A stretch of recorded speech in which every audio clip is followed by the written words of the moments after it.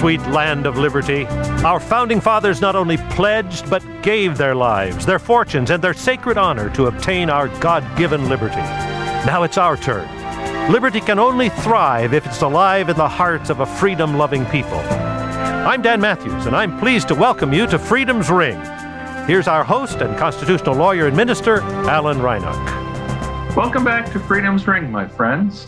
The religious liberty case of the year was a case called Fulton against the city of Philadelphia. And my guest today to talk about it, Attorney Kim Colby, is the director of the Center for Law and Religious Freedom at the Christian Legal Society. Kim, welcome back to Freedom's Ring.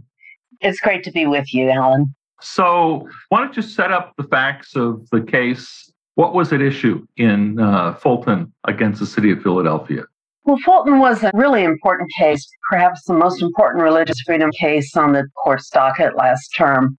And it was once again the court engaging in balancing of LGBT rights and religious freedom. So the case began in Philadelphia, where Catholic organizations had provided foster care services for almost 200 years. And Catholic social services for the last 50 years had aided the city. It was one of about 25 private agencies helping the city place children in foster care. And to do that, the agencies certify families as to whether they meet the state's requirements for being foster care families, and then also the requirements of the private agencies.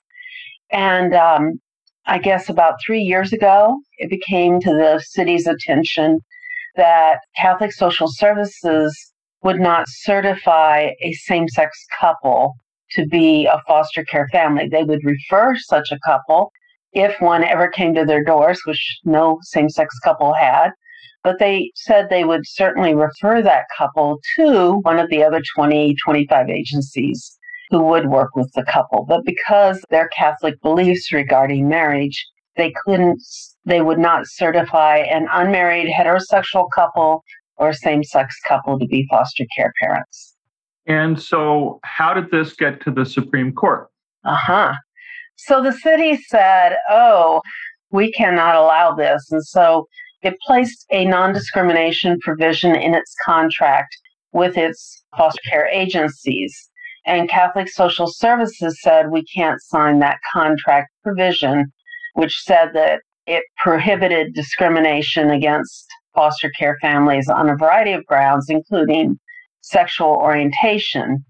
Although, and this became highly relevant to the case, it became the turning point of the case, that provision in the contract had a big exception. If the commissioner gave someone an exemption from the non-discrimination policy, then they could discriminate on whatever grounds they had the exemption for.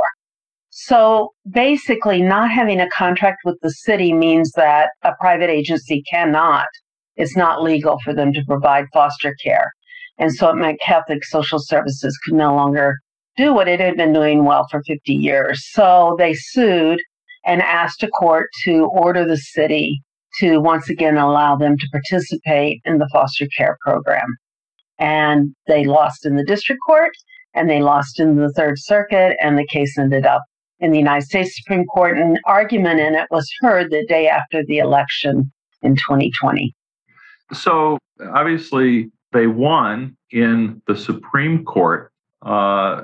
Why don't you brief us on how it is that they won in the Supreme Court? So they won 9-0, a unanimous decision, which no one was predicting. Because of the highly sensitive issues involved, religious freedom and LGBT rights, no one predicted a 9-0 decision from this court. What had been hoped for by many religious freedom advocates, including myself, was that the court would take the opportunity in Fulton to overrule a 1990 decision called Smith versus Employment Division, which has just been a thorn in the side of religious freedom for 30 years now. But the court didn't do that. And we can talk a little more about that because that's one of the real important parts of the case. But to cut to the chase, the court instead said we don't need to overrule Smith because even under Smith, what the city has done violated Catholic social services free exercise of religion, because basically the city had this provision in the contract, which I mentioned earlier, where it said it would consider giving exemptions from its non-discrimination policy. And even though it had never given an exemption, the fact that it would consider giving one meant that the law it was applying was not generally applicable to everyone, and therefore the court would apply what we call strict scrutiny. It would really look at the reasons that the city gave for not giving the religious group an exemption from the non-discrimination policy. And when the court applied that strict scrutiny, it determined that the city should have exempted the Catholic social services from its non-discrimination policy. So the Smith case back in 1990 basically said that government laws, regulations, etc., that are religion neutral don't require any particular exceptions or protections for religious freedom. It's only when government action or their laws are, the exercise of discretion are not religion neutral, where then the government action is going to be looked at as potentially discriminatory, and the courts are going to scrutinize it very carefully to protect religious freedom. It seems, though, that with the Fulton case, the exception has almost completely swallowed the rule. Mm-hmm. Now, I know that Christian Legal Society, among others, and, we long wanted the court, religious freedom advocates have long wanted the court to abandon the Smith rule as being inconsistent with religious freedom. They haven't formally abandoned it any more than they've abandoned separation of church and state under the Establishment Clause, but it does seem that the exception now has swallowed the rule. Where are we at? Yes. So I do agree, and I think the analogy to what they've done with the Establishment Clauses is apt, and I hope we don't go down that road. I think on free exercise, they keep coming up with ways like Masterpiece Cake Shop and Fulton and others, where once you get to the Supreme Court, they find a way to rule in favor of religious freedom, but on very narrow grounds. And the problem is that the Smith decision, correct. So as you know, and we don't even have time to go into it, but as you know, at the federal level, when the Smith decision came down, all of us joined in one huge coalition of like 62 groups, and we got the Religious Freedom Restoration Act passed. So at the federal level, you have this very strong test and protection for free exercise from federal government action, but that does not apply at the state and local level. And so that is why Smith needs to be overruled, because what we're seeing in Masterpiece and in Fulton are state and local entities really going after religious freedom, and people who, just want to bake cakes and just want to help provide foster care, and they get tangled into these local and state non-discrimination laws. And it's not until they get to the Supreme Court that they win. Well, not everyone can get to the Supreme Court. And yet everyone's free exercise should be protected regardless of whether you live in Washington State, Colorado, Philadelphia, or Texas. And yet right now, because of Smith, our rights of free exercise vary by where we live, and it really shouldn't be that way. So let's talk for a minute about Justice Barrett's concurring opinion. She was reluctant to overturn Smith, and she raised questions about what would take its place. Mm-hmm. Now, as I mentioned before the show, we've lived for all these decades since Smith with this kind of binary approach. Well, it's either great deference to state action or strict scrutiny, the highest measure of protection for religious freedom. We haven't really contemplated that there might be an alternate, but Justice Barrett is asking, well, is strict scrutiny really the only way to go? Where, is there a different way? Have we carefully thought through what would take the place of Smith? What's your thought on Justice Barrett's approach or concerns, and where you think the court might go? So I'm encouraged that she's asking the questions. I'm encouraged that she is very open, it seems, to overruling Smith. I think given it was her first term, she was nervous about taking such a big step in this first case. But I hope she has to trust the religious freedom community that by and large, not without some exceptions, but by and large, for 30 years, those of us who do religious freedom, we have been saying Smith needs to go. And it needs to be replaced by the compelling interest test that was there before Smith. But this time around, the compelling interest test should have more teeth than it did before Smith.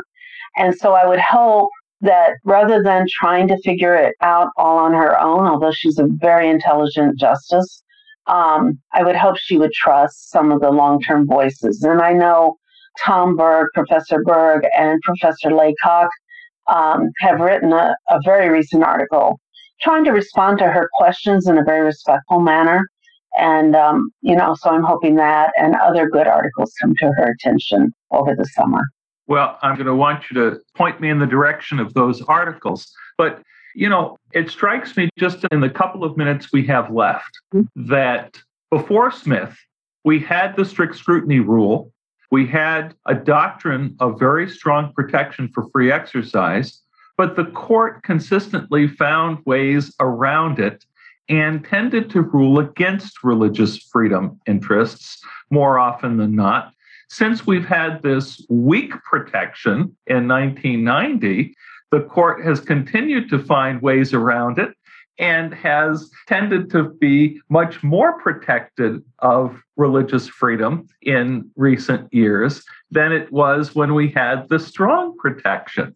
Is it ironic that the court seems to find a way to do what it wants to do, regardless of what the formal legal structure seems to be? Right. So I think what you're pointing out is correct, but what it means is who the judge is matters. And that is the reason why I would answer Justice Barrett's last question in Fulton. Well, should it really be a strict scrutiny standard, or could we do something kind of in between the Smith standard, which is almost nothing, and the strict scrutiny? And she talks about substantial maybe being the test, a substantial protection or scrutiny.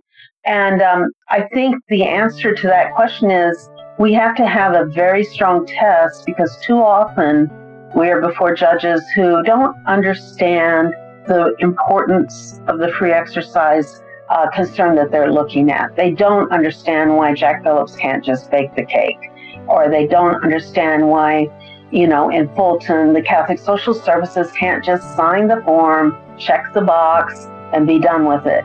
And so I think that's why we have to have the compelling test. Is our religious freedom is so determined by the personal understandings of the judges were before. And I'm not saying that to impugn the judges at all. I just think judges are human, and they come in and they say, more and more our judges just don't understand where a lot of religious people are coming from. And that's particularly important for what we used to call the minority faiths. Maybe we're all minority faiths now. Well, I have to say I concur in my experience in litigating that courts very often don't really get religious issues. So that is certainly a problem. We've been talking about the Supreme Court decision in Fulton against the City of Philadelphia. Our guest today is Kim Colby, Director of the Center for Law and Religious Freedom of the Christian Legal Society. Kim, thank you so much for the discussion today. It's always a pleasure. This has been Freedom's Ring. I'm your host, Alan Reinach. Until next week, let freedom ring.